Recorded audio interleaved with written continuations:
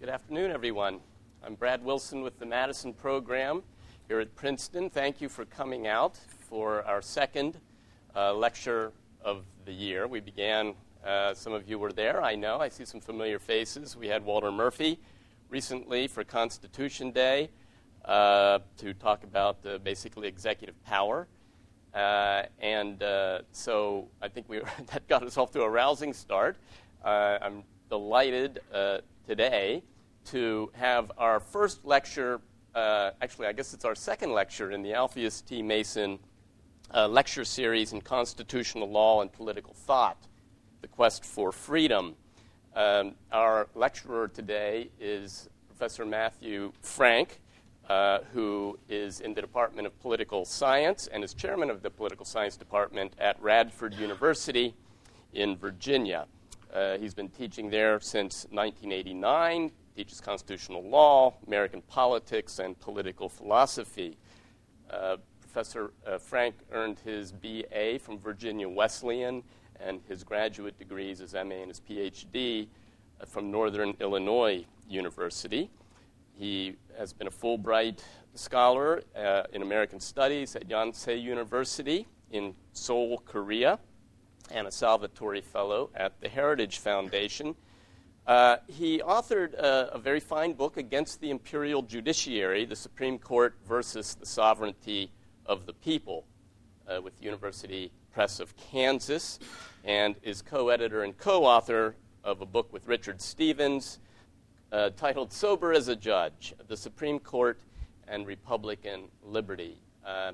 He's also writes frequently, I won't say daily, but at least very often for something called Bench Memos, which is a blog on the Supreme Court and constitutional law that is on the National Review online website.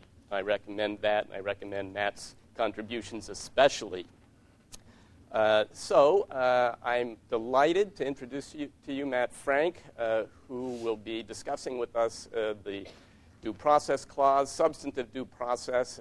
Matt is on this subject, is on all subjects having to do with constitutional law, running his own Straight Talk Express, and I'm glad to introduce him. Matt? We have to trade the microphone. Yeah, right. We have to do something a little high-tech now, since there's one mic between the two of us.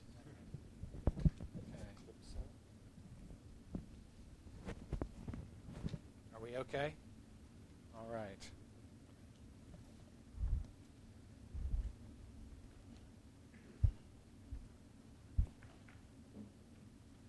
I'm very glad to be here. I'm particularly pleased to have been invited to the James Madison program here at Princeton, which I've admired for a very long time, and nice to be here under the good offices of my old friend Brad Wilson, whose work I've admired for a very long time.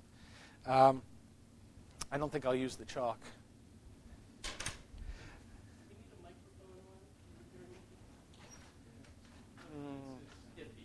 Okay. Does this... Yep. Except it's a little far away. Well, I'll try to project, be the old lecture hall instructor today. My title is The Supreme Court and the Inversion of the Due Process Clauses, from a Judicial Rule Against Arbitrary Power to the Power of Arbitrary Judicial Rule. In his ambitious recent book called America's Constitution, a Biography, the eminent Yale legal scholar Akhil Reed Amar refers to the second sentence of the 14th Amendment as, quote, the handiest constitutional tool in the judicial kit bag, a constitutional provision deployed in court more often than any other, end quote.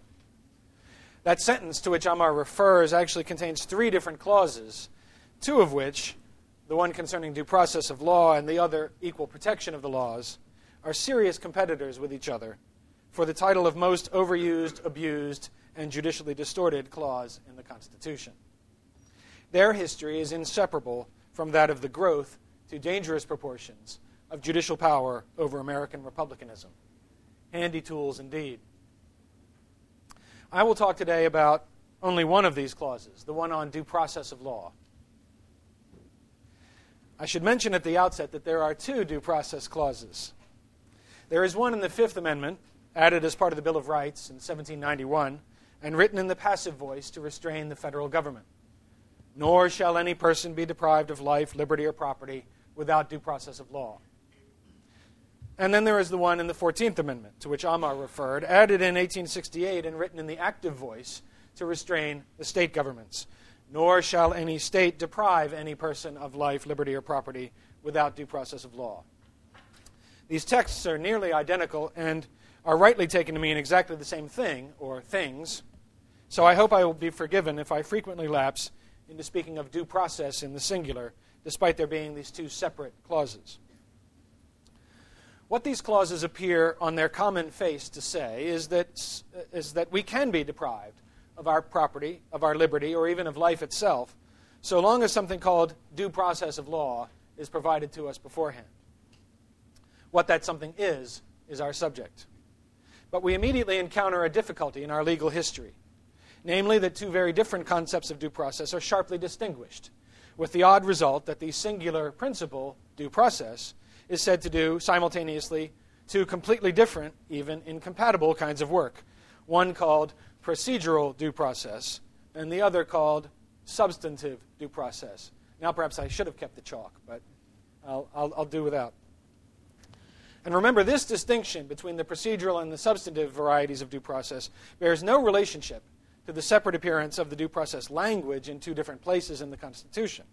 For we can speak of procedural due process protected by either the Fifth or the 14th Amendment, and likewise of substantive due process being protected by either amendment. Wielding the second of these, the substantive variety of due process, the Supreme Court has periodically swung a scythe through democratically chosen social policies that offend the court's preferred vision of liberty or property. Once, it was slavery that was protected by the justices in the name of due process. Then it was exploitative industrial employers. Lately, the court has struck down laws that trammel the, quote, most intimate and personal choices a person may make in a lifetime, referring to abortion restrictions, or those that interfere with the decision of adults regarding, quote, how to conduct their private lives in matters pertaining to sex, end quote, referring to certain sexual practices proscribed by a state legislature. How did the innocuous term due process of law come to be such a powerful tool for the judicial making and unmaking of public policy? By way of warming to my subject, I will begin by mentioning that I have been at work for some time now, it seems like forever, on a book that takes up certain words and phrases that form the commonplace furnishings of the Supreme Court's jurisprudence, and asks of them such questions as, where and when did this expression come into use by the justices? Did it originate elsewhere, say in legal scholarship, and constitute a borrowing by the court? Has its meaning changed over time? In what ways? With what effects? Does the term adequately convey the meaning of a valid constitutional concept? Did it once and now no longer? Or has it been a dubious innovation from its inception? Does the expression have a protean or plastic character so that it serves to liberate rather than to constrain the uses of judicial power in the name of the Constitution? These are the sorts of questions I'm interested in asking about a lot of different terms of art the court uses. Today we can start with some simple reflections on the adjectives here. A procedural right is one that requires the government to enforce its policies, it matters not what they are, in such a way and by such processes that we are treated fairly under the rules laid down. A substantive right is a right against the imposition of certain kinds of policies on us under any circumstances. In this instance, it mattering a great deal what the policies are, therefore, and there being no right way, no rules laid down that can render the policy itself legitimate.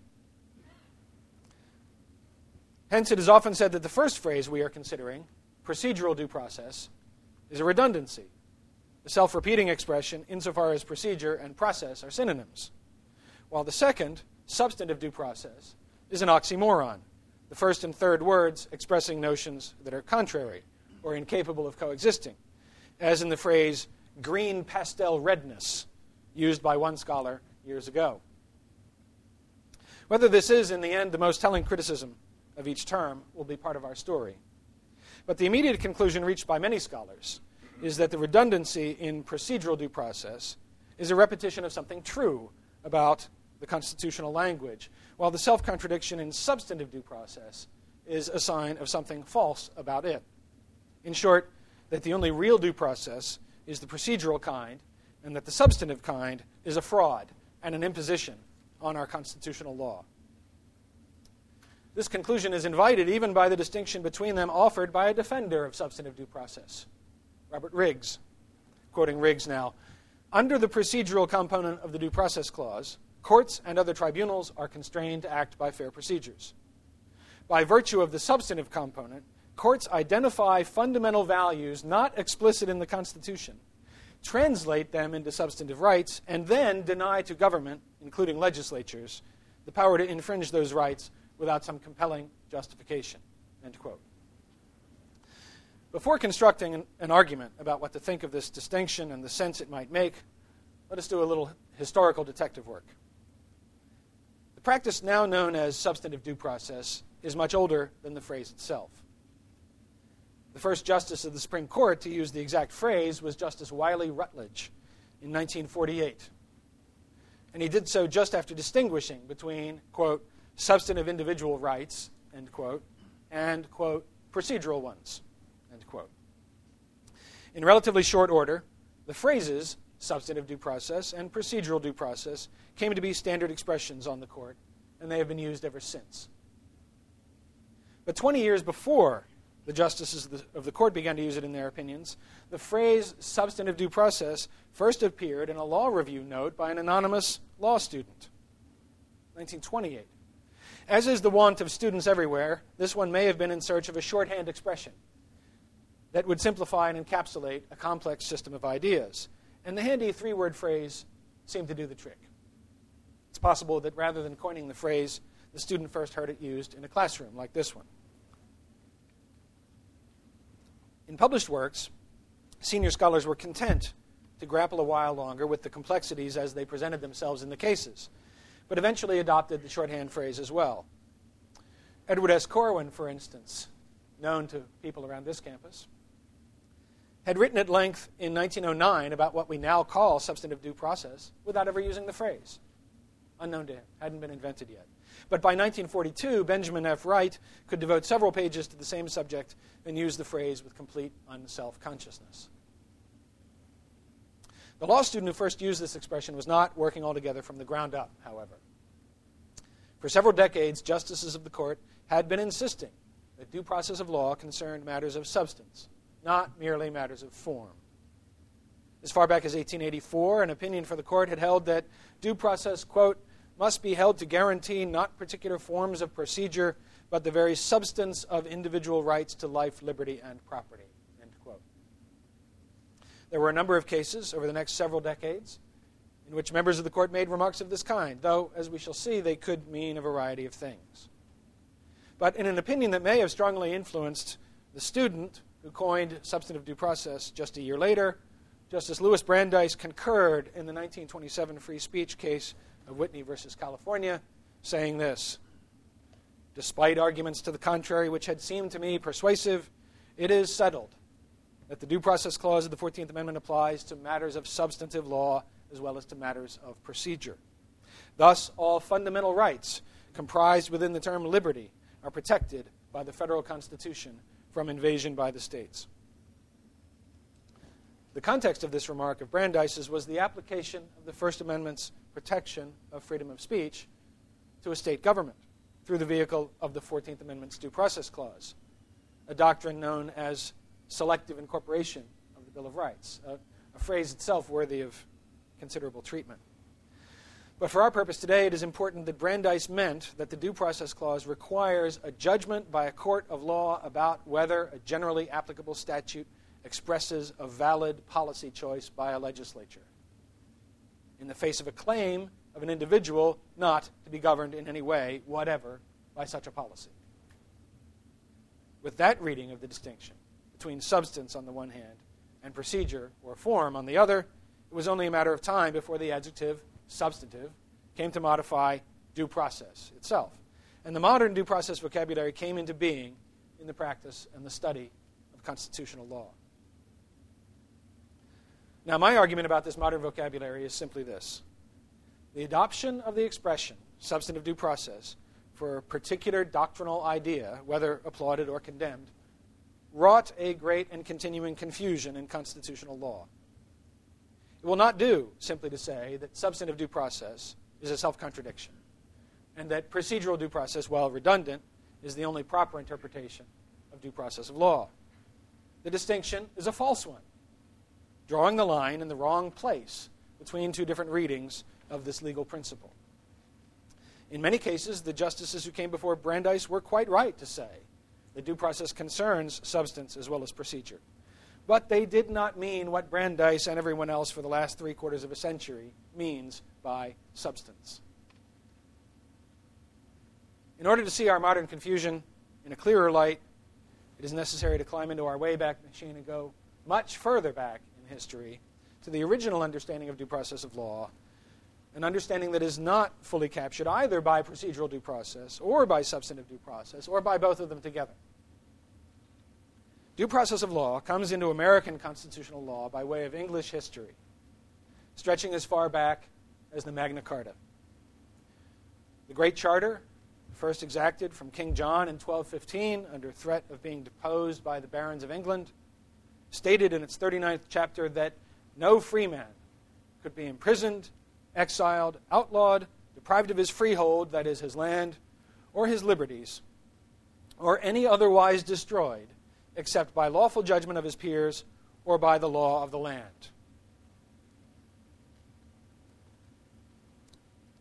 In 1363, in one of many subsequent confirmations of Magna Carta by the Parliament, this one a statute promulgated by Edward III, the language about the law of the land was changed to read that none of these deprivations could occur, quote, without due process of law, end quote.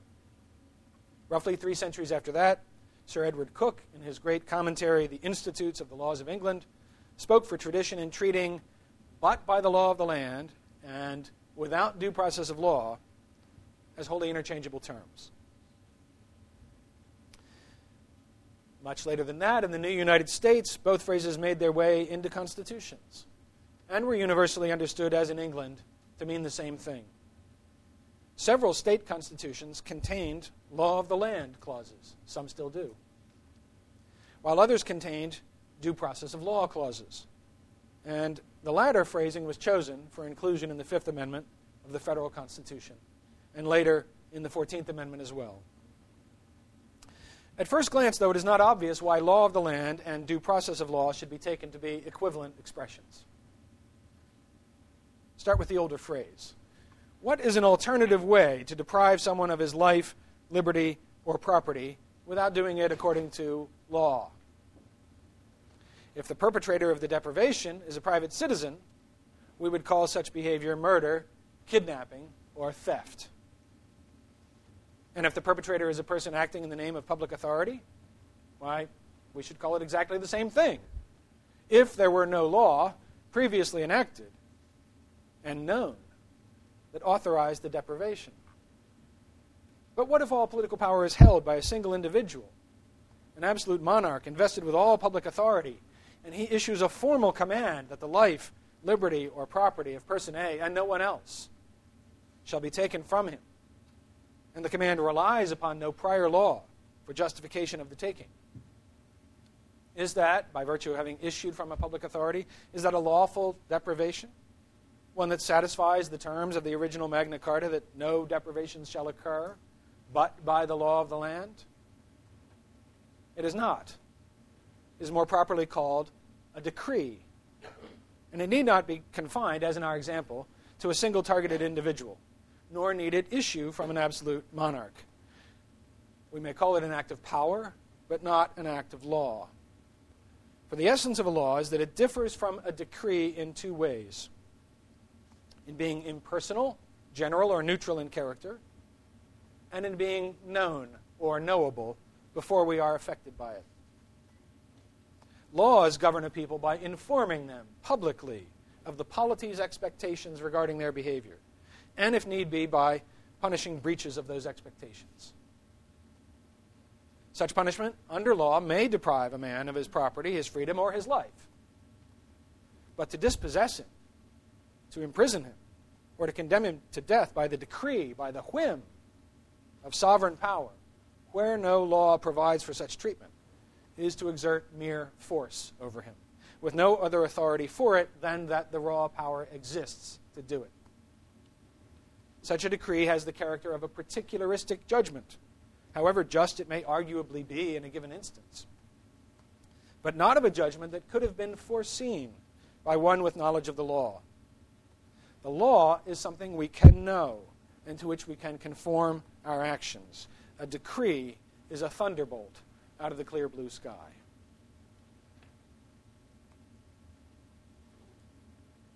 Such decrees by the kings of England, in the typical case, commands to transfer the property of one man to another, were at the root of the demand for this clause in Magna Carta, and for subsequent confirmations of the principle by successive kings, as the problem did not go away overnight.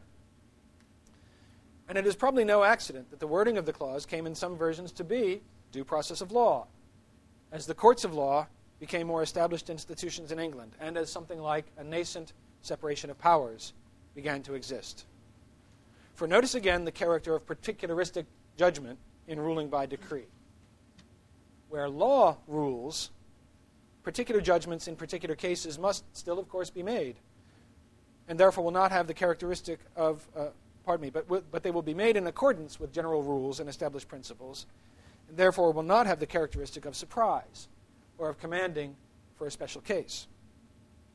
And as English courts emerged as the regular scenes of such judgments being made, so too emerged regular processes for reaching various sorts of judgments and for holding parties to account. Notice, calling to answer, subpoena, indictment, warrant, judgment, condemnation. A myriad of such court processes came into being, many with their own peculiar writs issuing from the bench. And notice that writ is still synonymous with process in certain legal contexts, as in the expression process server for someone who delivers notice via writs of various kinds. Another way to think of this distinction is to consider that lawmaking is prospective. It looks forward, however imperfectly, to future actions and the consequences of those actions. Judgment under the law is retrospective. It looks backward to deeds that have been done and measures them by the prospective rules set down in law. Rule by decree is an unjust shortcut, combining the prospective and the retrospective in a single act. And a shortcut, moreover, that places the two back to front. The ruler looks backward first, not second, choosing a victim who has displeased him, and then remedying the situation by looking forward to a preferable state of affairs in which his victim has suffered harm, and perhaps some chosen favorite has benefited by the same action. And of course, there's been no process whatsoever other than the delivery of the startling news that one's life, liberty, or property is now forfeit. Viewed in this light, it is mistaken for any analysis of due process of law to begin by asking whether the principle protects procedural rights or substantive rights. The first and foremost question to ask in an actual case is, has a party been subjected to law at all, or instead to a decree? This is no less true in a republic than in a monarchy. For an elected legislature can just as readily rule by decree as by law, even by cloaking decrees in the apparent form of laws. Daniel Webster put his finger on the problem in an argument before the Supreme Court in the 1819 Dartmouth College case that could have come from the pen of Sir Edward Coke himself and was frequently quoted for decades thereafter. This is a long passage from Webster, but bear with me. By the law of the land, says Webster, is most clearly intended the general law, a law which hears before it condemns, which proceeds upon inquiry and renders judgment only after trial. The meaning is that every citizen shall hold his life, liberty, property, and immunities under the protection of the general rules which govern society. Everything which may pass under the form of an enactment is not, therefore, to be considered the law of the land.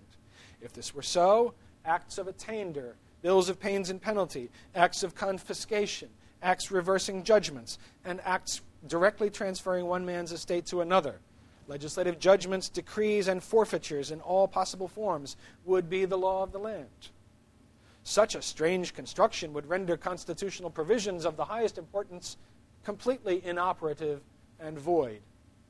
It would tend directly to establish the union of all powers in the legislature. There would be no general permanent law for courts to administer or for men to live under. The administration of justice would be an empty form, an idle ceremony. Judges would sit to execute legislative judgments and decrees, not to declare the law or to administer the justice of the country. Thus Webster. If we like, we may call the right to enjoy our lives, liberty, and property without being subject to rule by decree a substantive right. Okay, but what exactly is it a right to? To being ruled by prospective laws that are carried out retrospectively by due process. Is it then a substantive right to be governed by lawful procedures? That is just what it looks like. So the distinction between substantive due process and procedural due process, to the extent that scholars claim to find it in the distant past, certainly at any time before the Civil War, begins to look rather silly. And when we turn to more recent legal history, to the liberty of contract rulings at the turn of the century, the turn of the 20th century, or to the rights of privacy rulings of the last 40 years, each said to represent variants of substantive due process, the distinction obscures more than it reveals by suggesting a fictitious continuity with earlier ages. In short, the substantive procedural distinction simply doesn't do any useful work and instead creates confusion.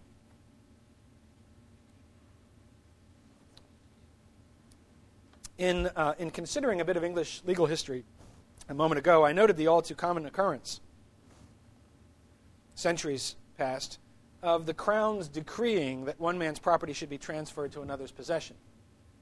Webster spoke of this too in the Dartmouth College case, when he remarked that legislative acts, quote, directly transferring one man's estate to another, end quote, would not deserve the name of law.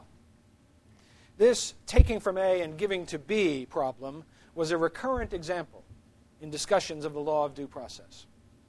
The earliest appearance of such reasoning in a Supreme Court case was in the opinion of Justice Samuel Chase in Calder v. Bull, 1798, who gave as an example of, quote, an act of the legislature, for I cannot call it a law, contrary to the great first principles of the social compact, a law that takes property from A and gives it to B, end quote. Affirming the principle that legislation must be prospective in character, Chase went on to say that enactments of the sort he condemned were, quote, legislative judgments and an exercise of judicial power, end quote. There we have what I believe is the solution to the puzzle of the early cases allegedly employing substantive due process, a puzzle that has confounded many scholars. The very first principle of due process of law, before we come to questions of the forms of process or whether they are the processes that are due, that is, fair in the circumstances, is that life, liberty, and property be subject to law and not decree. And this comes to light preeminently as a principle of the separation of powers, a concept that is nascent, as we've seen, in early modern English law, but that comes theoretically into its own in the work of Montesquieu, only a few decades before the Americans turned to writing constitutions. Any legislative enactment taking property from A and giving it to B is a violation of due process because it invades the judicial function. Courts take from A and give to B all the time. In the adjudication of debts, contracts, torts, and so on, both under common law principles and under the terms of statutes. The deprivation to which A is subjected for the sake of B may take the form of monetary compensation, or in some cases, a direct transfer of a specific piece of property, real or personal, in which case a court of equity will effect the transfer by decree, a revealing word, as we've seen already. For a legislature to provide for such transfers, prospectively in accord with findings of certain rights and wrongs as adjudicated in courts of law is of the essence of lawmaking. But to effect the transfers themselves is the judicial function. And so-called laws, directly commanding them, are not properly laws and provide none of the essentials of process, let alone a process that is due. If a case considering such a legislative attempt is properly before a court with a relevant law of the land clause or due process of law clause ready to hand from an applicable constitution, the enactment may properly be invalidated as a violation of the right to hold one's property subject to law. Now, in the case of life or liberty, unlike property, it is not possible to take from A and give to B. But lawmakers may declare life or liberty forfeit, as opposed to declaring the terms under which it will be judged forfeit in a court due to the commission of a wrong. And the same problem arises. No prospective general legislation, no process, and a legislative invasion of the judicial function. This is true, by the way, also of the forfeiture of property when it's not taken from A and given to B, but simply taken from A, period, when it's transferred to no other private party. In each, and so far as I know, every one of the cases cited by scholars for the proposition that substantive due process can be found before the Civil War, all but one of them at the state level, the real ground of the decision was this separation of powers principle of due process of law, or the law of the land. Whether every one of these cases was correctly decided or not, the reasoning in them was a lineal descendant from the reasoning that informed Webster, Cook, and Magna Carta itself. Some scholars have noticed this essential attribute of these cases, yet persisted in calling them substantive due process rulings, or at the very least, harbingers of the doctrine to come in later years. Two cases in particular are often cited as representing the rise of substantive due process in full form just before the Civil War. The first is Weinhammer versus the People, decided by the High Court of New York in 1856. Maybe I do need chalk. That's for the students in the room. Spelt thus. Weinhammer versus the People, 1856. This seems to be a case more often cited than read. That never happens in constitutional law, does it? The New York legislature had passed a highly stringent Temperance Act, forbidding the sale or even the possession of alcoholic beverages under almost all circumstances. For the judges in the majority in Weinhammer, the trouble with the law was that it made it a crime to possess a species of property that had been legal the day before the statute took effect, with no way to divest oneself of it legally. All one could legally do, in the view of these judges, was to destroy the property and take a complete loss of its value. This amounted, in their view, to a legislative decree of the forfeiture of property, not, in this case, targeting named persons or an identifiable class of persons, but targeting a specific form of property, whoever might own it. If they were right, it was a violation of due process of law, an act not looking only prospectively to future behavior, don't sell booze, but simply converting hitherto legal property into contraband wherever it existed in the state's jurisdiction. The dissenting judges viewed the law differently, the New York statute, as providing, through various exceptions, sufficient opportunity to sell in state or export one's property out of state legally. The law might have radically diminished the value of property in liquor by drawing the exceptions very narrowly, but it did not destroy the property and was not, therefore, a decree of complete forfeiture.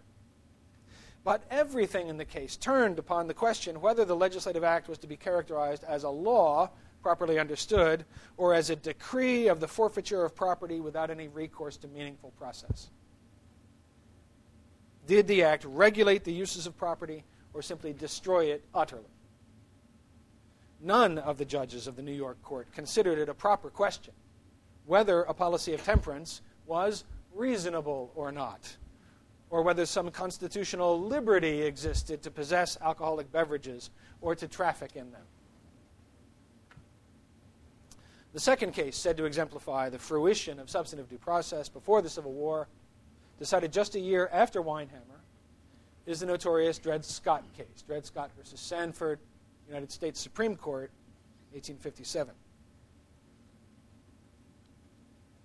In the course of holding for the court that the Missouri Compromise was unconstitutional in its prohibition of slavery in the federal Louisiana Territory north of latitude 36 degrees 30 minutes, Chief Justice Roger Taney devoted just a few lines to the act's purported violation of due process, writing that, quote, "The rights of property are united with the rights of person and placed on the same ground by the Fifth Amendment to the Constitution, which provides that no person shall be deprived of life, liberty, and property." And yes, he used "and" in that paraphrase without quotation marks. "No person shall be deprived of life, liberty, and property without due process of law." And here's where he states the difficulty with the act of Congress. "And an act of Congress which deprives a citizen of the United States of his liberty or property merely because he came himself or brought his property into a particular territory of the United States and who had committed no offense against the laws could hardly be dignified with the name of due process of law." End quote. Taney said no more than this on the subject of due process. And he may have had in mind that the act violated due process by simply eliminating an owner's property right in his slave, thus resembling the arguable forfeiture condemned by the New York court in Weinhammer in being a bolt from the blue. If this is what Taney meant, this was still some distance from affirming the positive right to engage in a certain kind of behavior, notwithstanding a legislative prohibition or regulation of that behavior, which is the pattern of judicial decision-making characteristic of substantive due process as it later came to develop. Notice, after all, that everything hangs in Taney's argument on the minor premise that the slaveholder bringing his slave into this territory had, quote, "committed no offense against the laws," end quote.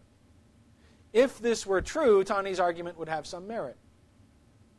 But it is false. And the assertion of its truth turns Taney's argument into a classic instance of begging the question.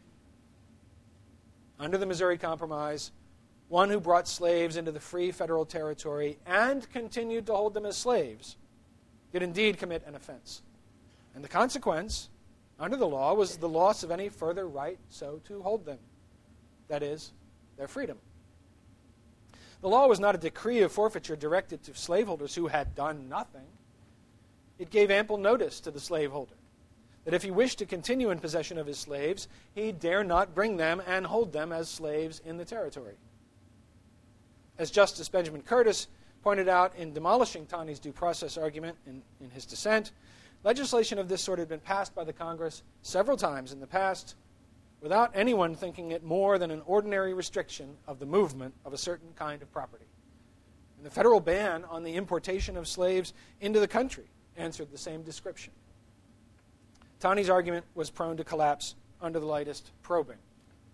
But on its face, it seemed to hark back to the Webster-Cook Magna Carta principle against rule by decree, and had only a weak connection to substantive due process as it came to be in later years. The same continuity with legitimate principles of due process can be seen in nearly all the post-Civil War cases up to Brandeis's linguistic shift in 1927 that insisted that substance was as important as form in considering whether government deprived persons of liberty or property without due process of law. Justice Matthews, Stanley Matthews, in an 1884 ruling I quoted earlier, Hurtado versus California, explicitly followed Daniel Webster's view of due process and remarked that it was not the, quote, particular forms of procedure, end quote, that mattered so much in considering what a state might do to provide due process, but, quote, the very substance of individual rights to life, liberty, and property, end quote. By which Matthews meant that a range of procedural options was open to the state, so long as those it provided satisfied the general principles of notice, hearing before condemning, and giving an opportunity to defend oneself. Similar reasoning about the importance of securing the substance of the rights guaranteed by due process, whatever the particular forms of process that might be employed, appeared in a number of other cases in the early 20th century. But the reference was always to a substantive right to fair procedures in this one line of cases.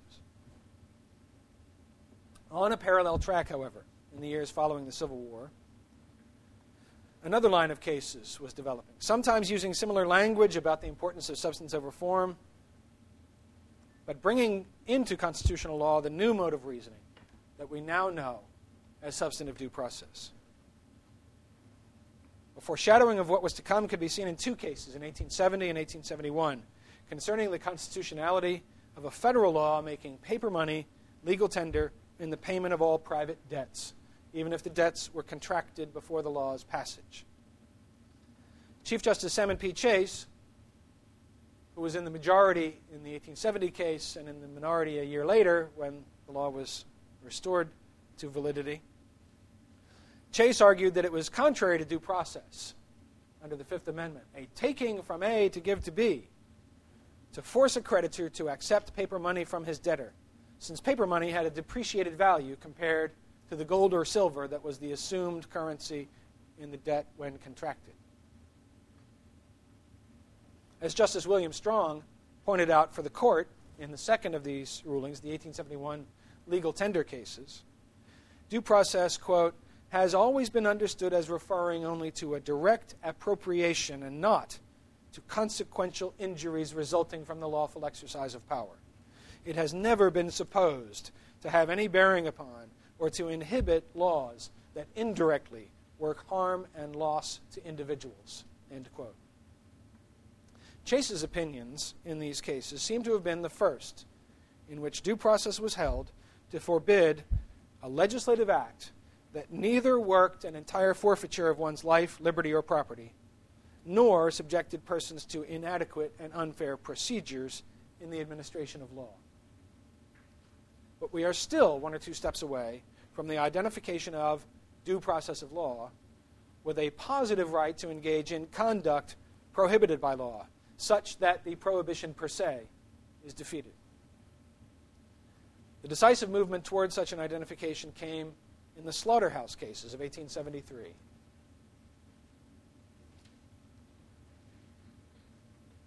This case concerned the validity of a Louisiana law that solved the public health problem for the city of New Orleans by confining the trade of slaughtering animals to a district downstream from the city. The law gave one company exclusive control of the trade in 3 parishes or counties of the state of Louisiana, with all butchers compelled to conduct their slaughtering business at the central slaughterhouse, though the company could not refuse any comers. Resentful butchers, wishing to do their trade elsewhere, brought a suit claiming the law violated the new 14th Amendment. Their emphasis in their argument was on the clause protecting the privileges or immunities of citizens. In a 5-4 ruling, the Supreme Court upheld the statute. In keeping with the issues raised by the parties, the opinions of Justice Samuel Miller for the court and of Justices Stephen Field, Joseph Bradley, and Noah Swain, each writing separately in dissent, these opinions were mostly focused on that clause, the privileges or immunities clause of the 14th Amendment. Justice Field, for instance, decried the Louisiana law as establishing a monopoly, which it really didn't, quoted the Declaration of Independence as ringing phrases about the rights to life, liberty, and the pursuit of happiness, and declared that a citizen's privileges or immunities included the, quote, pursuit of the ordinary avocations of life, end quote, including that of butchering cattle where one will, it seems. It fell to Justices Bradley and Swain, though, to connect all this feverish condemnation to the Due Process Clause. Bradley argued that it violated due process to prohibit people, quote, from following a lawful employment previously adopted, end quote. For, quote, their right of choice is a portion of their liberty. That's strikingly modern language, isn't it? Their right of choice is a portion of their liberty. Their occupation is their property. And Justice Swain gave the most revolutionary reading of due process of law yet seen in our history. Quoting Swain now, life is the gift of God, and the right to preserve it is the most sacred of the rights of man. Liberty is freedom from all restraints but such as are justly imposed by law. Beyond that line lies the domain of usurpation and tyranny. Property is everything which has an exchangeable value, and the right of property includes the power to dispose of it according to the will of the owner. Labor is property, and as such merits protection. The right to make it available is next in importance to the rights of life and liberty. Just a line or two later, Swain added that due process is the, quote, application of the law as it exists in the fair and regular course of administrative procedure, end quote. A line that connected back to the more ordinary and traditional sense of due process. Swain was very confused. The fairness of administrative procedures is one way to think about whether a law sets forth restraints justly imposed by law. If what we mean is to inquire whether the restraints, the prohibition or regulation of conduct, whatever they are imposed by fair processes, just processes. But if what we mean is to examine whether the policy of restraint itself is a just one, which is what Swain plainly meant, then we are no longer talking about the course of administrative procedure. And therefore, we are no longer talking about or interpreting due process of law at all. These opinions of Bradley and Swain are the true beginnings of substantive due process as we have come to know it over the last century and a quarter. And while for reasons irrelevant to us here, the argument for judicial policy judgments based on the Privileges or Immunities Clause seemed decisively rebuffed for all time in Slaughterhouse, well, almost all time perhaps, the closeness of the decision gave an added spur to arguments for such policy judgments based on the Due Process Clause. Within 5 years of Slaughterhouse, Justice Miller could complain that the docket of this court is crowded with cases in which counsel offered a strange misconception of the scope of this provision, supposing it to be a means of bringing to the test the merits of the legislation by which various forms of conduct were regulated. Miller and his like-minded colleagues were now fighting a rearguard action for the traditional reading of due process of law. Justice Field, coming to the battle just behind his fellow Slaughterhouse dissenters, became the champion of this new reading of due process. And let us be clear at long last, if I have lost you amidst the highways and byways of these cases, about just what this new reading does to the language of the Due Process Clause. By its terms, the clause has nothing to say about the validity of any legislative acts of general application prohibiting or regulating any species of conduct, so long as there is no decree, no outright forfeiture or taking of life, physical liberty, or tangible property, and so long as any restraints on conduct imposed by the law are administered with due notice of the law's expectations and a procedurally fair opportunity to vindicate oneself. If, on the other hand, any liberty of conduct is held to be unreachable, unrestrainable by any manner of legislation, whether it be butchering animals where one will, contracting for more than 60 hours of work baking bread in a week, or procuring an abortion, then we have left the plain terms of the clause behind and have entered a wholly new realm of judicial power. For after all, the clause clearly states that if a genuine law, not a decree, has been passed, and a process that is fair is employed for its administration, then one may indeed be deprived of one's life, liberty, or property. But by the end of the 19th century, the new dispensation held sway, in which the justices asked, in effect, what liberty shall we protect today, and how much?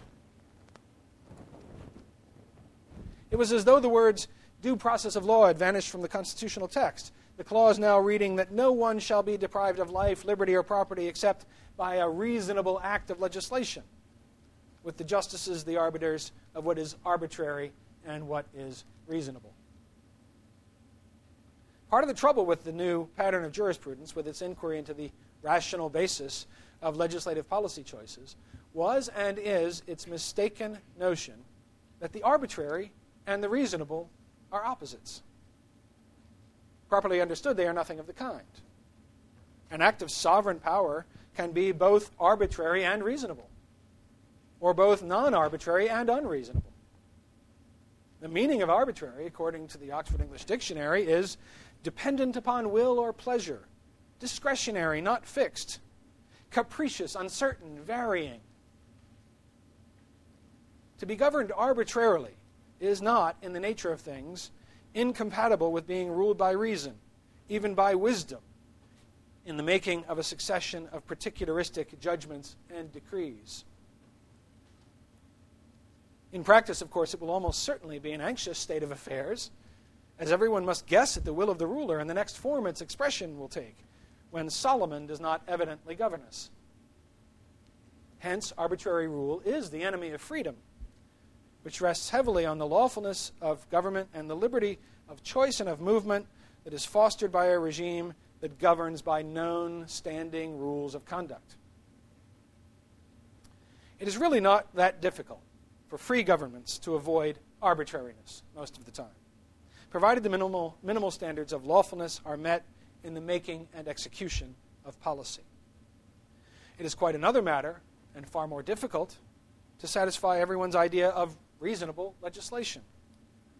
We need not turn relativist and declare everyone's opinion as good as the next in order to see that there will naturally be more disagreement about what the laws should be than about whether a given policy has been promulgated and administered in the form and fashion of law.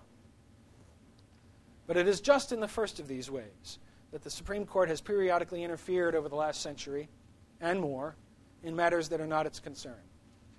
It has confounded the highly unpredictable and decidedly non-judicial business of assessing the rational grounds of public policy with the far simpler and properly judicial business of determining the government's conformity with the rule of law.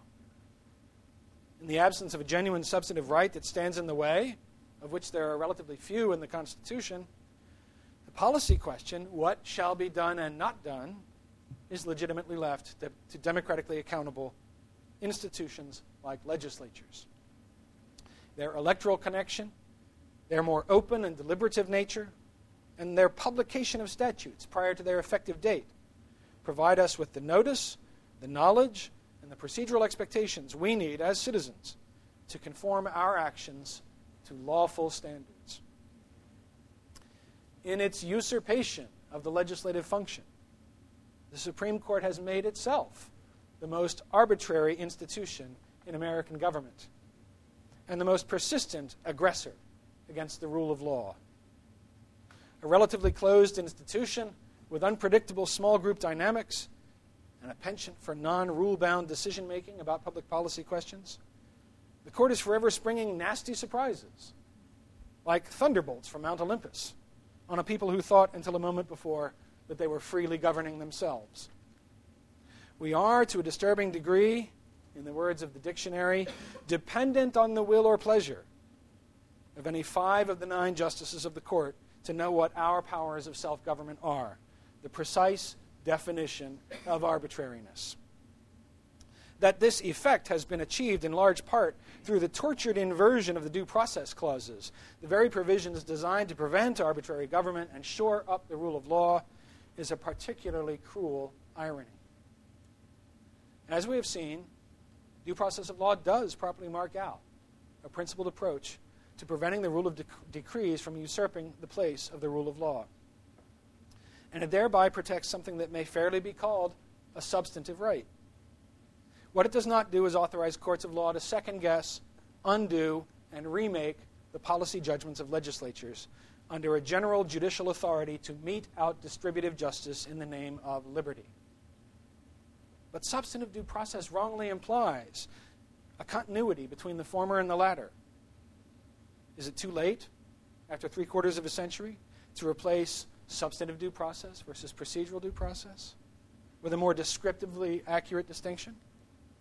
Perhaps it is. It would be hard to come up with phrases of comparable brevity that are appropriately descriptive of the right and wrong ways to interpret the due process clauses. Something like rule of law due process versus policy judgment due process would be about as close to accurate as we could manage in relatively few words. There is, I'm afraid, little hope for such a reform of the legal vocabulary. But at least we can be alert to the presence of something dangerous when we see it and can pierce its disguise. All we need to remember is that clauses of the Constitution intended to secure the integrity of the judicial function from legislative invasion have become tools for the judicial invasion of the legislative function, and that a bulwark against arbitrary decrees has instead become the basis of them. Thank you.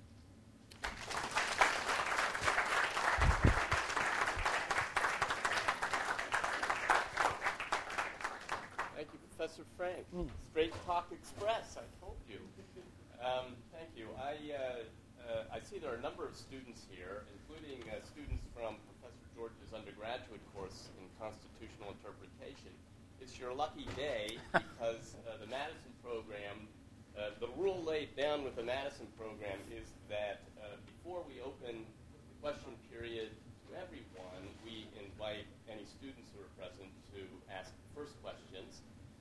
So I invite students to do so.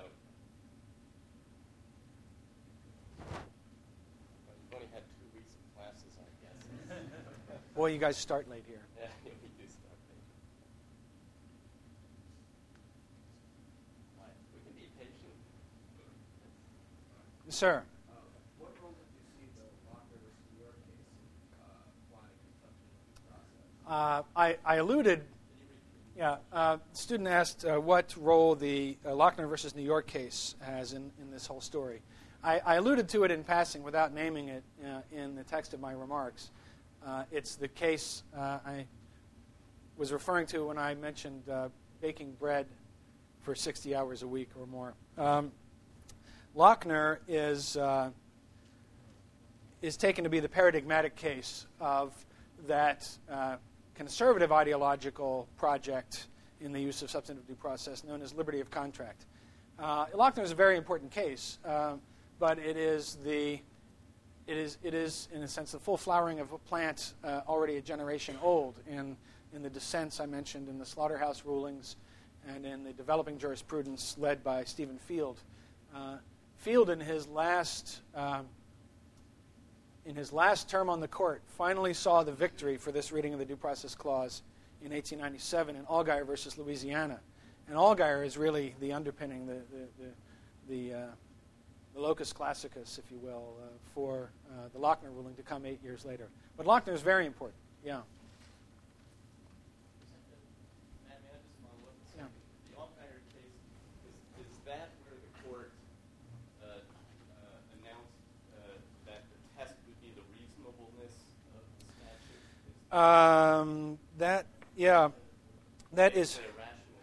That is a rational basis ruling.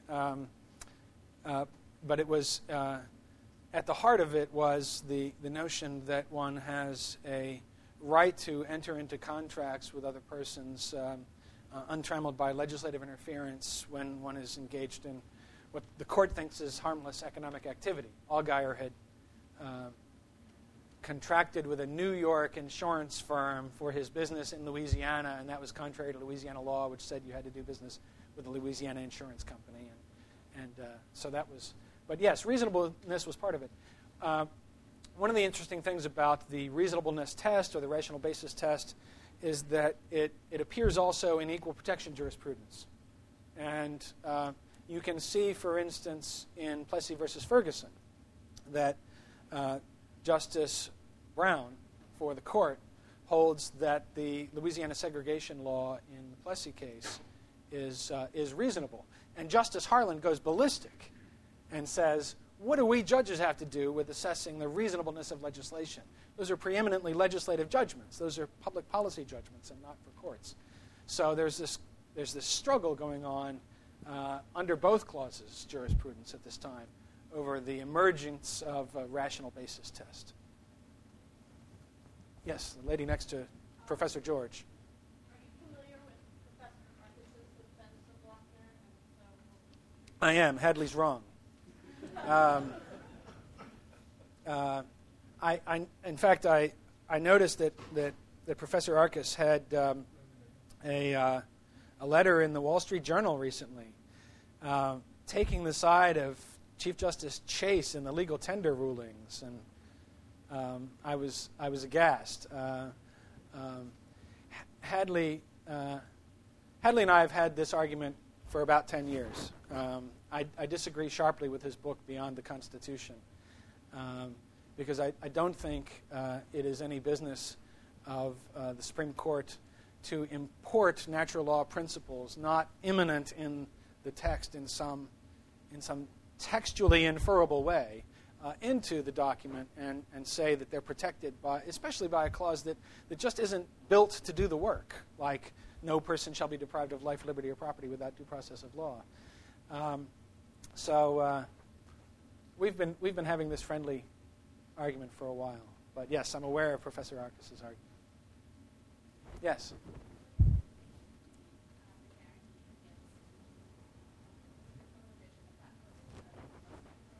Mm-hmm.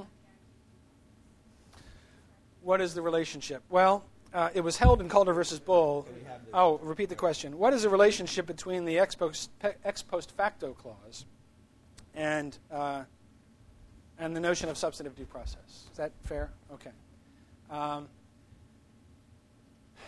The ex post facto clause was held in 1798 in Calder versus Bull in a ruling in which the justices relied upon Blackstone's gloss on this and the commentaries on the laws of England. It was held to apply only to criminal cases and not to common law cases otherwise, civil cases as we would call them today.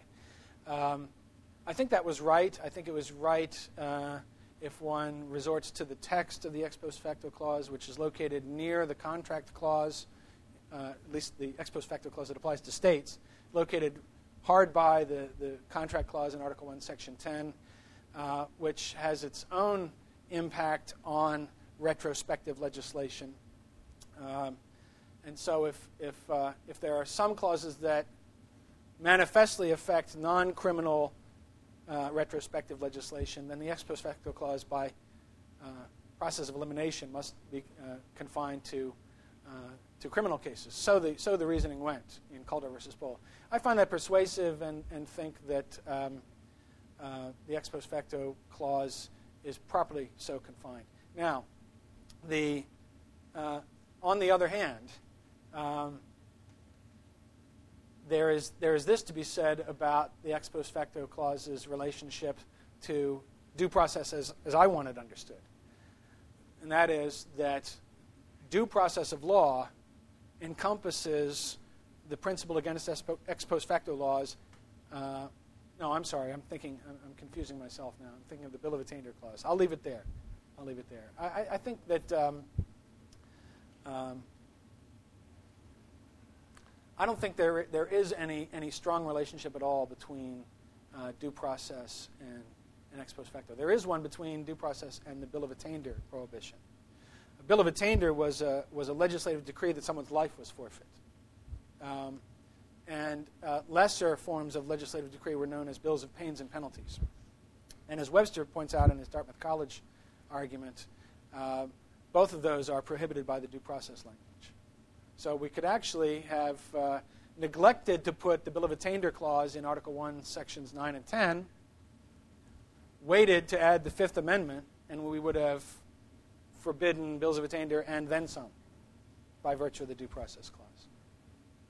But ex post facto, another kettle of fish entirely. Other students? You mentioned that procedural due process and substantive due process are very confusing terms within this constitution. Do you think that this is such a divisive debate, such a hot issue that the Supreme Court will not directly overturn Wagner unless those are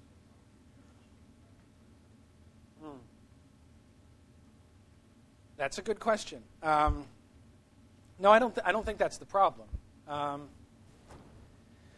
In fact, didn't they kind of tidy up those loose ends just a few years later in United States versus Darby? Is that the case?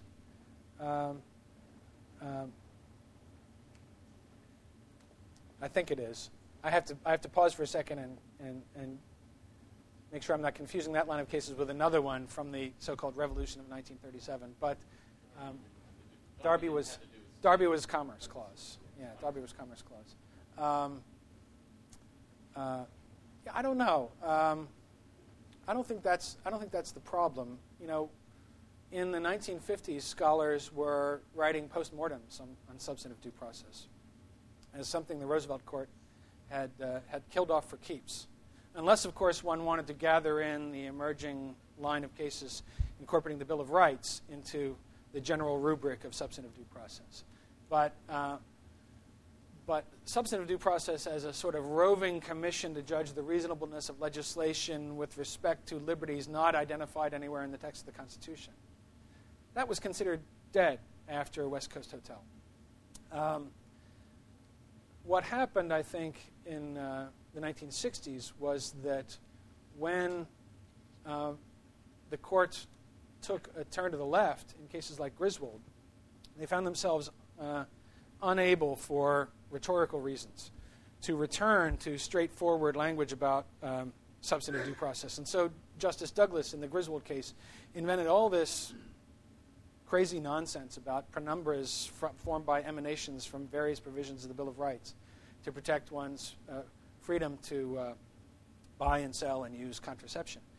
And so out of that matchstick edifice was built the new right to privacy doctrine, which for the next 20, 30 years never referred to substantive due process. It was only the dissenters or the rare, honest, concurring justice like Justice Harlan in the Griswold case who would say, you know, what you're really doing is a new form of substantive due process. It's just left-wing substantive due process, not right-wing substantive due process.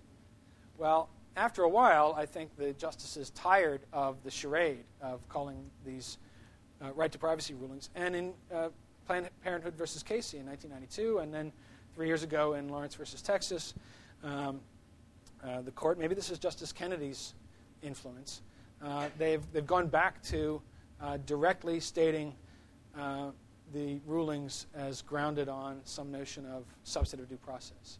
So we're back to a form of liberty protected by the Due Process Clause rather than a form of property protected by a grab bag of clauses. In the back, yes. Yeah, the way I understand it, you feel the legislation should determine substance. The courts should determine process. Is that correct? Not entirely.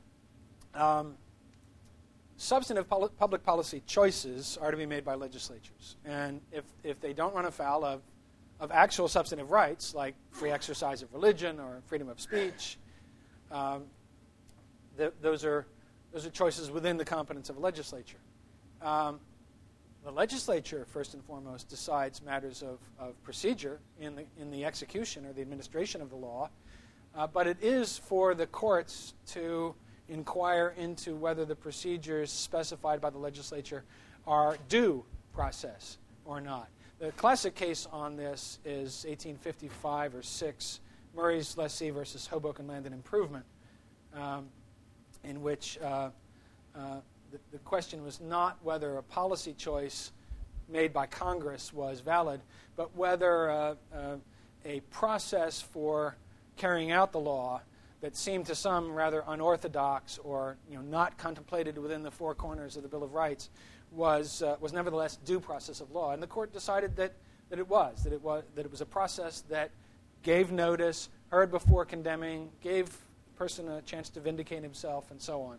So legislatures have a role in deciding questions of process, but I think the final authority on whether the process works to assure people that they're not being governed by decree is for courts to settle. Okay. In the back, yes.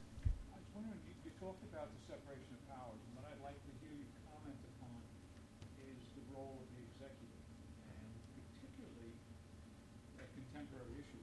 What is the role of due process vis-a-vis the law powers clause in the writ habeas corpus, where you have the court obviously having the power to issue the writ against executive authority holding someone. And since neither the 5th nor the 14th speaks about citizens, but rather as a persons.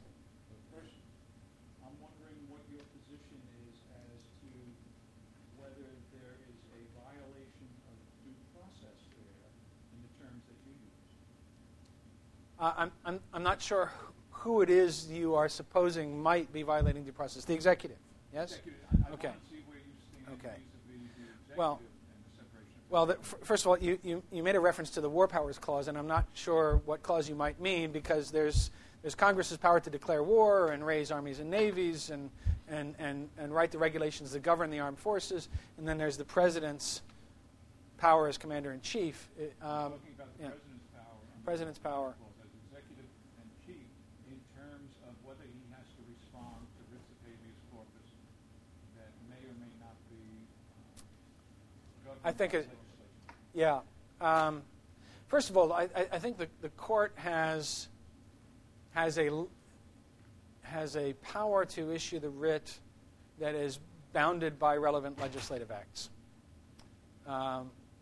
And it troubles me when the court sees fit to issue the writ in circumstances outside the bounds of those legislative acts, as I think they did in Razul versus Bush in 2004. I think the precedents and the relevant statute suggested in that case that the court had no business authorizing the issuance of writs of habeas corpus for the detainees at Guantanamo Bay. Congress could, of course, expand the reach of the writ of habeas corpus to such persons. And now it's effectively doing so, I think, in the legislation that has been arrived at by compromise between the President and Senator McCain and others. As a general rule, when the court issues a writ of habeas corpus, I would say that the President is obliged to respond lawfully to the writ. But I say generally because I'm aware of the case in which President Lincoln declined to do so, and in my view, rightly declined to do so, because he had a darn good argument that it was within his authority, while Congress was not in session, to suspend the writ as to certain persons and places in time of war. So these things are messy and complicated and contingent upon time, place, and circumstance. I wouldn't want to utter a general principle that the executive is in all circumstances subservient to courts, whatever they say on these subjects. Bill? Yes. Well, first of all, Matt, let me just thank you. I think it's a brilliant and formulated argument that you offer today. Thank you. I want to return you to the student's question, however, about next goes back to Okay. that was my initial question. And you, in responding to it, brought up part of what I wanted to emphasize, namely the relationship between it and the behavior law, the prohibition of imparting application of contracts, and the limited assurance of jury trial, all of which taken together in the body of the Constitution. Right. Now, my argument goes to the fact that your discussion is about amendments to the Constitution. Yes. It's from 14. And, of course, what you've done is to illustrate, I think, powerfully what Alexander Hamilton meant by the evil of the doctrine of construction when he argued against the Bill of Rights in the fourth fifth of this paper. Right. And so the question naturally would have to arise, wouldn't it? Whether your story about substantive due process and procedural due process don't sufficiently illustrate the danger of the doctrine of construction that they retroactively vindicate Alexander Hamilton's argument, and that we would have been well off and better off simply to have had that grab bag of procedures in the body of the Constitution to assure due process of law without reference. So you're asking me, would I be content with the conclusion that we could have done without the Bill of Rights? I've been known to say to my students that of the 27 amendments we have, I would be content with dispensing with all but about 2 of them. And then, of course, they want to know which 2. I like the 12th and 13th, and that's about it.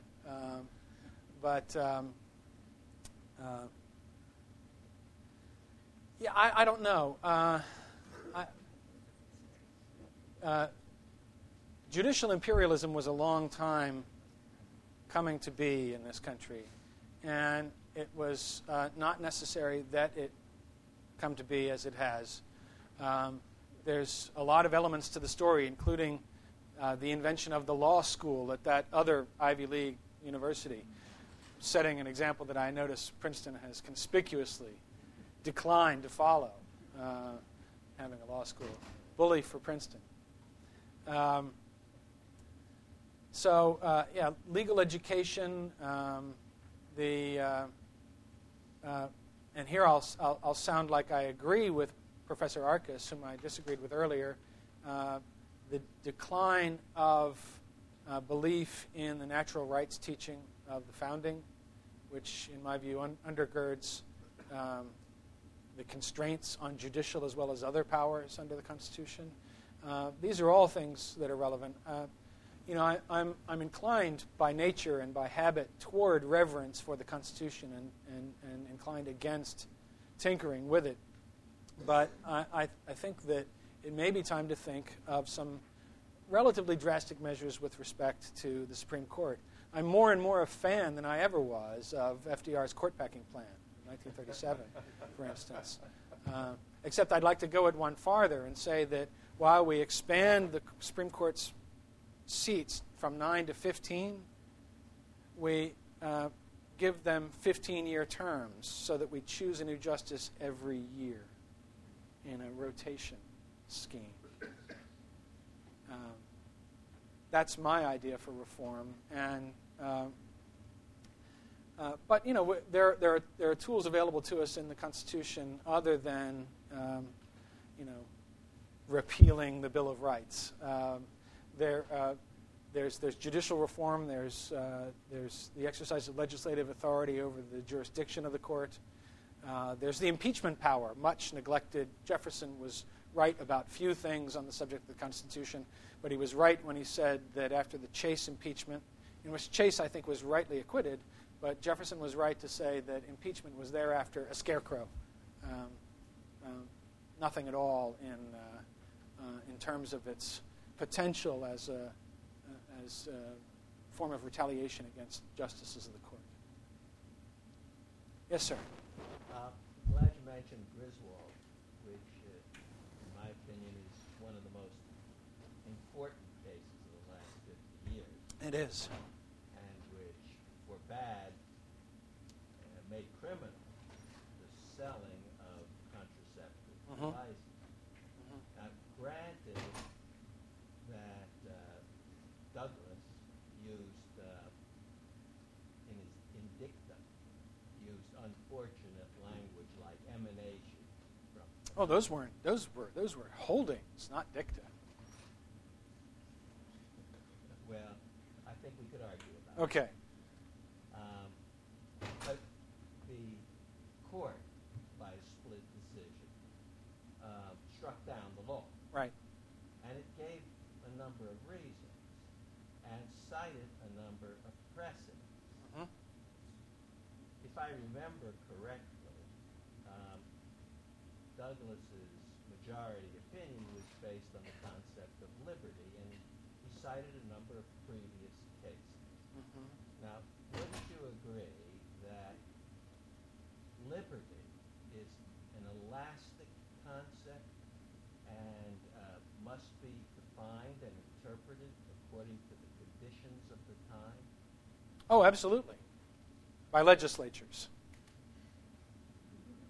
The expression liberty in the Due Process Clause is not an utterance in a context that authorizes judges to expand and contract the scope of our substantive rights according to circumstance. The concept, the word liberty in the Due Process Clause is a reference to incarceration for breach of law. That's it. That's all it is. And the only proper question when a litigant makes an argument under the Due Process Clause with respect to his liberty is he now, or does he face the prospect of being slapped behind bars as a result of a decree or as a result of a lawful judgment? That's it. What freedom you and I have otherwise than that to be bound or not bound by this or that law is no part of proper adjudication under the Due Process Clause, but is a business for legislative judgments of public policy. We're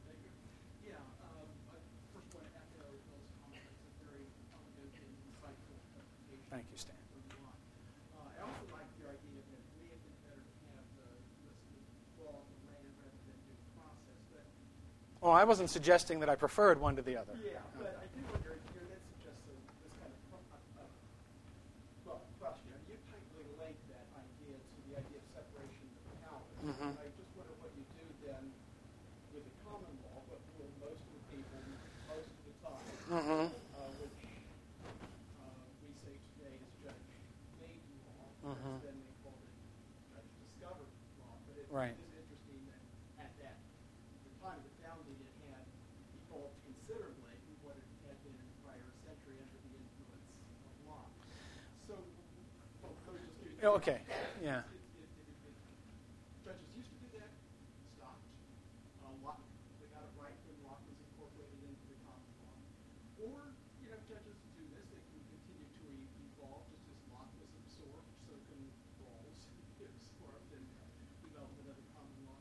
Or third, what would you think of the idea then of constitutional common law? The judges, in this evolution of the principles, they can have their say, subject to override. I don't like it, and I don't like it because it seems to me a backdoor smuggling in of the notion of a living constitution. I'm all for a living constitution, but it is adapted for ages to come, as Marshall said, by legislation, not by courts adjudicating these matters. Many of the features of what we know as due process were developed first by courts acting on their own to ensure that the Crown supplied people with notice and process before it deprived them of life, liberty, or property. So there's real value in that common law legacy for the emergence of the full panoply of those procedures that are due in the due process of law. But it's another matter, and I don't think you'll find any endorsement in Bacon or Cook or Blackstone. And I know about Bonham's case, but I read it rather differently than some do. I don't think there's any warrant in those English legal thinkers or in the cases they reported or summarized in their treatises, any warrant for the judges second-guessing public policy choices made by the Parliament. Blackstone says that, and whose common law credentials are better than his, that if Congress shall positively legislate that which is unreasonable, the judges are bound by it nonetheless. Yeah. Prior to that act of the legislature, Mm-hmm. virtually everything, courts, contracts, and the large body of law affecting Right. legally and crimes were designed by Oh, the yes. judiciary. Yeah.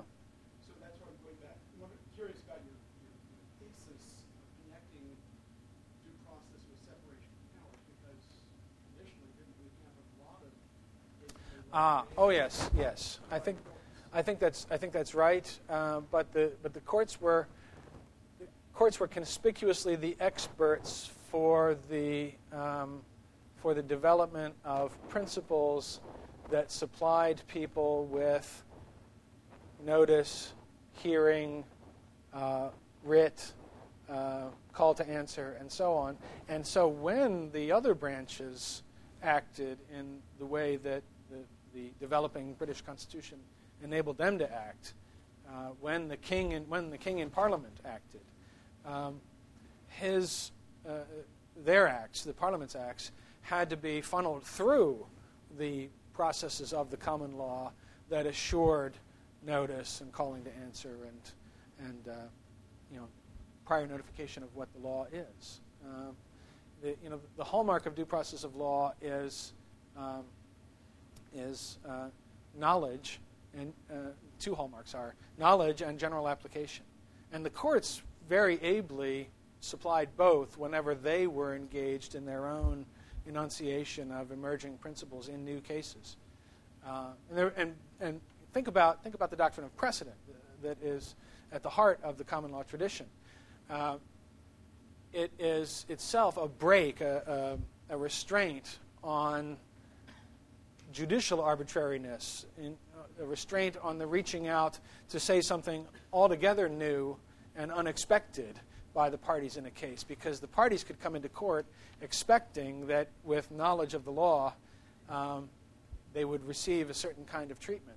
And if they were to receive a new kind of treatment, unexpected hitherto, they would be given reasons by the court that connected the present case with past cases, distinguished it where necessary, reversed old judgments that were unreasonable where that was necessary, and set a new framework for the next case for which today's would be a precedent. So all of this, I think you raise an important point. Yeah. Can't we conceptually be linked due process and separations of powers? Yes. Yes. We can. Okay. Professor, I enjoy your arguments, but I just wonder, with so much respect for the legislative process, you don't worry about what, if you remove the threat of judicial action, what would happen to the most controversial issues if the legislature decided? Well, I don't think one has to be Pollyannish about legislative wisdom or the soundness of, say, congressional or state legislative deliberations to take the position I espouse. First, I'll note that the imperialism of the judiciary over constitutional questions has bred a corresponding irresponsibility about such questions in Congress and the state legislatures. We'll just drop kick that football to courts of law. And we might see a return of serious constitutional discourse to legislatures. I'm not holding my breath, but we might if we induced courts to engage in less bossing around on these matters. I would say that, though, that as just as a historical matter, it seems plain to me, although when I state it this way, it may sound surprising to some of you. It seems plain to me that in the last 150 years, the Supreme Court of the United States has violated the Constitution scores of times. And I have trouble thinking of the last time the Congress did so. Honestly, I have real difficulty identifying the last occasion on which the Congress of the United States. I'd have to think about it for a minute.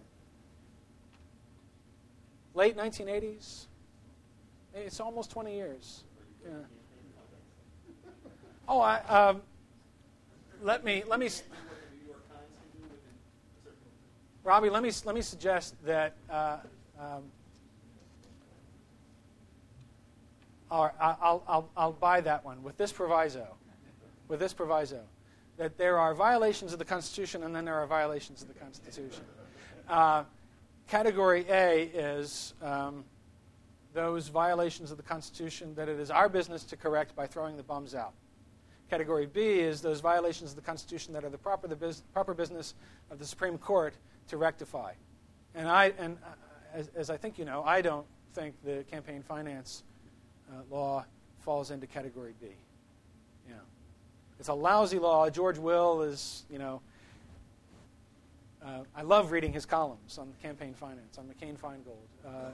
I think he's got it right. But I would actually be more bothered by the Supreme Court striking down the law than by the law itself.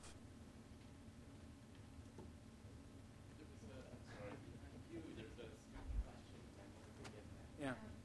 We spoke about an element of surprise. Yeah.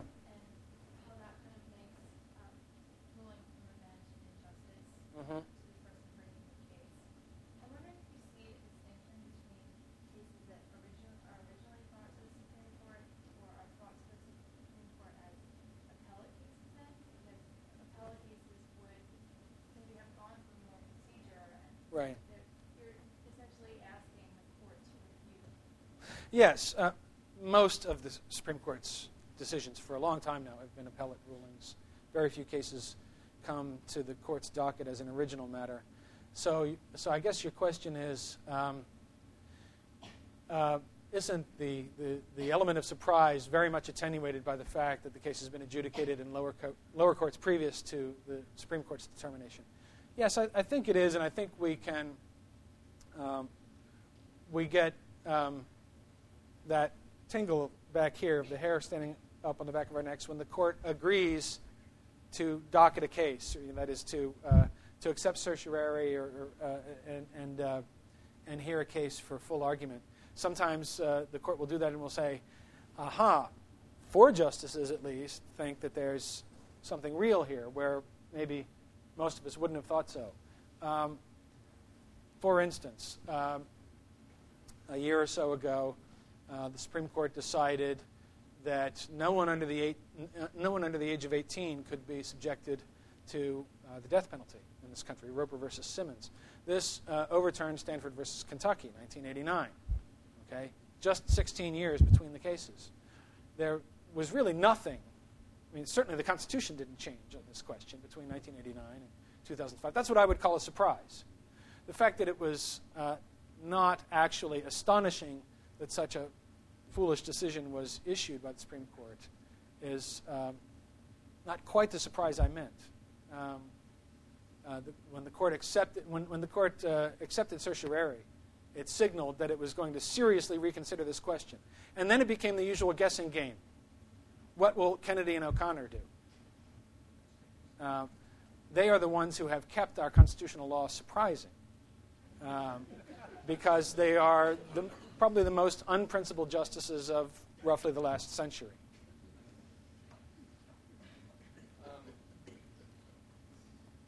Matt, I just want to, it seems to me this distinction of different types of constitutional violations, one which we solve by throwing the thumbs out, and Yes. the other we ask the Supreme Court to override the Yes. legislature. I mean, how do you distinguish the two types? Is it based on the lack of a clear constitutional rule that would decide No. the case, or is it the fact that the court should show deference to the legislative branch, even because reasonable people can disagree about the constitutionality? Yeah, Or is there something else going on? well, there's a lot to be said on this subject. I hope Robbie's students are learning about the political questions doctrine in Kahn and Terp. Okay. I probably have the most capacious version of the political questions doctrine, anyone I know, because it would cover the entire First Amendment, for instance. I don't think that the First Amendment, with the exception of the right to petition for redress of grievances, I don't think the First Amendment poses one justiciable question. One question fit for adjudication by a court of law. Not one, aside from the right to petition for redress of grievances. And the clue is forget that. The clue is that clause after clause after clause speaks not of anyone's right, but of freedoms to this or that. Freedom of speech, the free exercise of religion, freedom of press. And I don't know how a court can get its grip on that and do the business that courts from time immemorial have been competent to do, which is the adjudication of rights, wrongs, and remedies. I don't know how they do it. One more question. I'm curious to know whether you think the right to privacy is protected by the process, as was suggested in Roe, Casey, Griswold, and Lawrence, as you mentioned. And if not, if you find it to be implicit anywhere else in the Constitution, or simply an invention of the court after the ratification of the court against it. Privacy is not a word that appears in the Constitution anywhere, as you know, I'm sure. And to the extent that we can infer something about privacy from things the Constitution does say, Justice Douglas in the Griswold case is right to say that there are elements of privacy protected by the Third Amendment, by the Fourth Amendment, by the Fifth Amendment. But the right to privacy that was manufactured in Griswold and perfected, as it were, in Roe, Casey, Lawrence, is much more than the sum of those parts. And so then the question for me becomes, what supplies the absent parts. As I see it, the parts are manufactured by a court hungry to decide these questions, notwithstanding America's Republican tradition of deciding these questions for itself. Okay, thank you very much.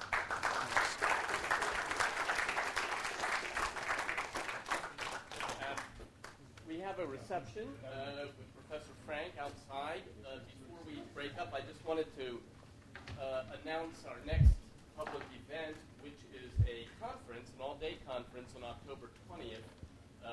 It's a conference that is inspired by the 20th anniversary